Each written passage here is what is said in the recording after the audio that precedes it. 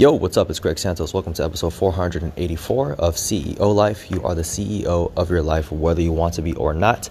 Currently at the airport, about to head down to Paris for the first royal ball since the French Revolution in the Palace of Versailles. I got invited by the chairwoman of this event. Me and Yasmina are going. Very, very, very excited about it. And I just want to share some things as far as Greg, how are you able to connect with people so well? How is it that, I was hanging out in Norway with my friend Carl and my friend Marcus, and they're like, yo, you are really good at drawing people in and just having this energy that's very captivating. And I think the mindset behind everything is very, very, very important. So for me, me going into this event, here's what's the stuff that's going in my mind. I have no expectations. I'm actually just going in here with full appreciation of the fact that I'm going to this ball. So I'm just all right, you know what? We're going to let the day unravel how it is. I know there's going to be a royal family there. There's going to be billionaires there. And yeah, cool. That's cool and all. But I feel like if I go in there and I have this attitude of, I need to connect with these people, maybe they might change my life and they might be able to do these things, that makes it, I feel like that energy is really repellent. Especially for people who have really built something for themselves and who has been able to really build themselves up. They have a lot of people that are trying to leech off of them. So if I go in and I add value through positive emotions, through not feeling like I'm trying to need anything, I feel like that's what draws people in. So the biggest thing for me is look, I'm not going with any expectations. I'm just going to go in with full appreciation that I even got invited, that I'm here, and this is an experience of a lifetime. And I feel like if I go in with expectations that could be, maybe they're not met and I'm not feeling fantastic and I'm like, oh my God, this really sucked and it didn't meet, and then that's where everything just gets clouded. So that is a big thing for me, is that first and foremost. The second thing is, an event is an event. And not just in the event as far as a physical space with a bunch of people gather, I mean events that happen in our lives, whatever it is, it's I'm reminded of this lesson, especially after this trip to Norway, is okay, there's always two paths we can take in our mind. We can always either look at things through a certain lens where it's this could have been better, this could have been like this could have been like that, and this didn't happen, and it can be disappointing. Or you could look at life through a different lens where you're hey, you know what? This event happened, and here's what I learned. This is where I can grow from. This is teaching me this thing, and next time I'll apply that to future situations. Some of you have heard me say, I came from domestic violence. I grew up seeing my dad literally beat up my mom. Do you know what it's like when you're 6 years old and you're with your younger sister and you see your dad violently attacking your mom, and the only thing that you can do is scream, yelling stop, and you're just powerless and there's nothing you can do, and the two most important people in your life are in this crazy, chaotic kind of physical conflict that's happening right in front of you? Do you know how powerless that you feel when you witness something like that as a small child, and not to just witness that once, but to witness that several times? And to take that and truly, wholeheartedly believe that that's the best thing that ever happened to me in my life. It's look, if I can reframe that, I can reframe anything. You can reframe anything in your life to be this was a negative experience or this is a positive experience. And an event is just an event, but it's us that makes the interpretation of that event. We are the ones who are responsible for determining whether or not the event was good. So I can go to the royal ball and I can be this was not blah blah blah blah, and this happened, and then it was hot, and it's or I can be man, I can't believe this happened. And so the biggest thing is I think people severely underestimate a positive mental attitude.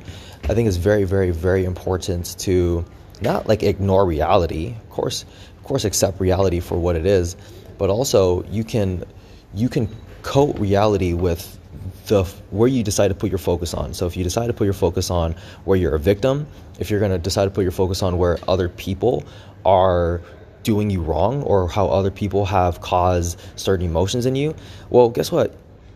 I mean, nobody's making you think those thoughts but you. You're the one that's doing harm to yourself.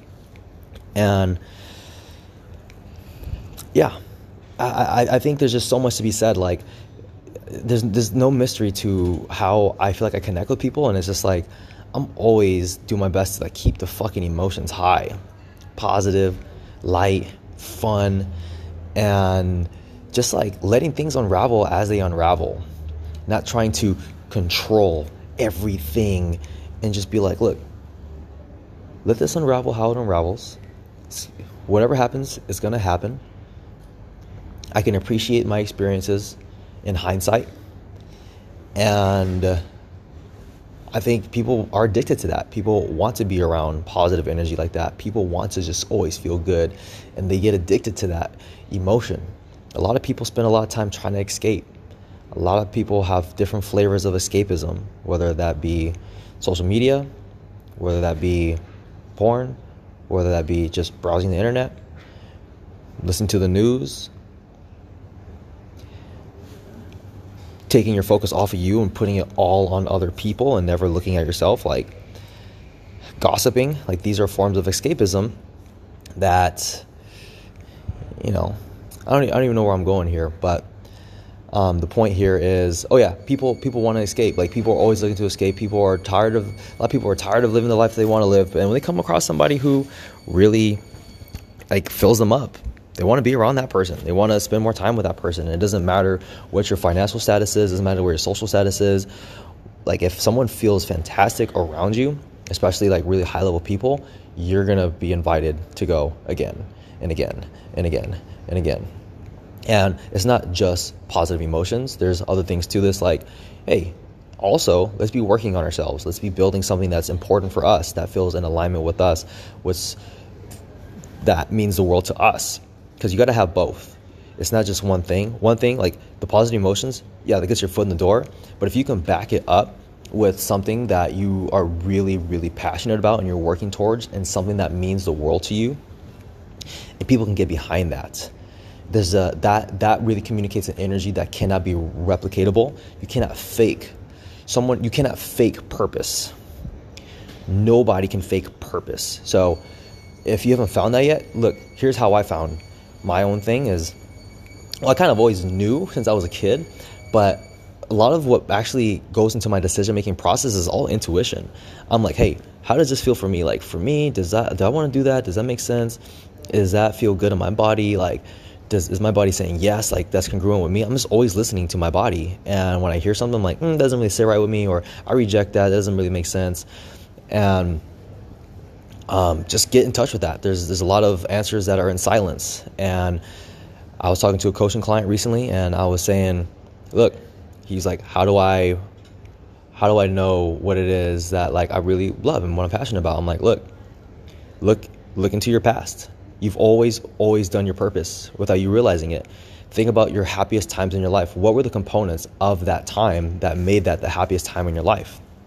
When I was like, I think about probably the best experience I've ever had in my life was when I was in high school, junior year, and we beat a team that was really, really, really good. And it came down to the last seconds. Man, that was like a peak experience. I felt so amazing, and I wouldn't trade that for the world. And I think about, well, what made that a peak experience? Is like, well, the fact that I was a part of a team and we worked together towards a goal and we won. We actually did it. And that's when I realized how much of a team player I am. So if you hang out with me, you'll see, especially if you are also single, like, you'll see that I'm all about making sure, like, always looking about how can I wing you? How can I help you out? Always looking to be a team player and put people in the right positions for them to thrive. I feel like that is a superpower that I have, and I think I came to that realization while I was in London this year. So maybe in the last 60 to 90 days, I had this realization. For years, I was having dreams about basketball, Like, why is it that I'm always dreaming about basketball? Like, I would dream about basketball like once or twice per week. Like, always. I'm like, why? Why is that? And I realized it's like, man, I love being part of a team. I love being arms locked with my people I love, and we're working towards a specific goal. And when we win, that is the best thing ever. So ever since then, I'm not exaggerating. This is fucking truth. I haven't had a single dream about basketball since I discovered that about myself, and I now implement that into my everyday life. So just have some awareness. Think about, hey, what am I drawn to? What is this? What feels good? What about this feels good? If I replicate this in another way with this kind of component, do I still get that same kind of emotion from my body? And I feel like for me, I'm big on intuition, and nobody can tell you what your purpose is but you. You have to be the person to discover that, and you do that through awareness, through action, through experimentation, and through always having a beginner's mindset, always looking to learn, always looking to grow, never playing the victim, and being grateful for the journey. Because it's not about trying to get somewhere, it's about enjoying the process, because it's all a process. So anyway, I'm going to be boarding soon. I just want to say I appreciate you. This is actually one of my more favorite episodes. I've been saying that lately, but I feel like I'm getting better and better and better. And I really love this message that I delivered today, and I hope you did too. And I'll talk to you soon. Peace.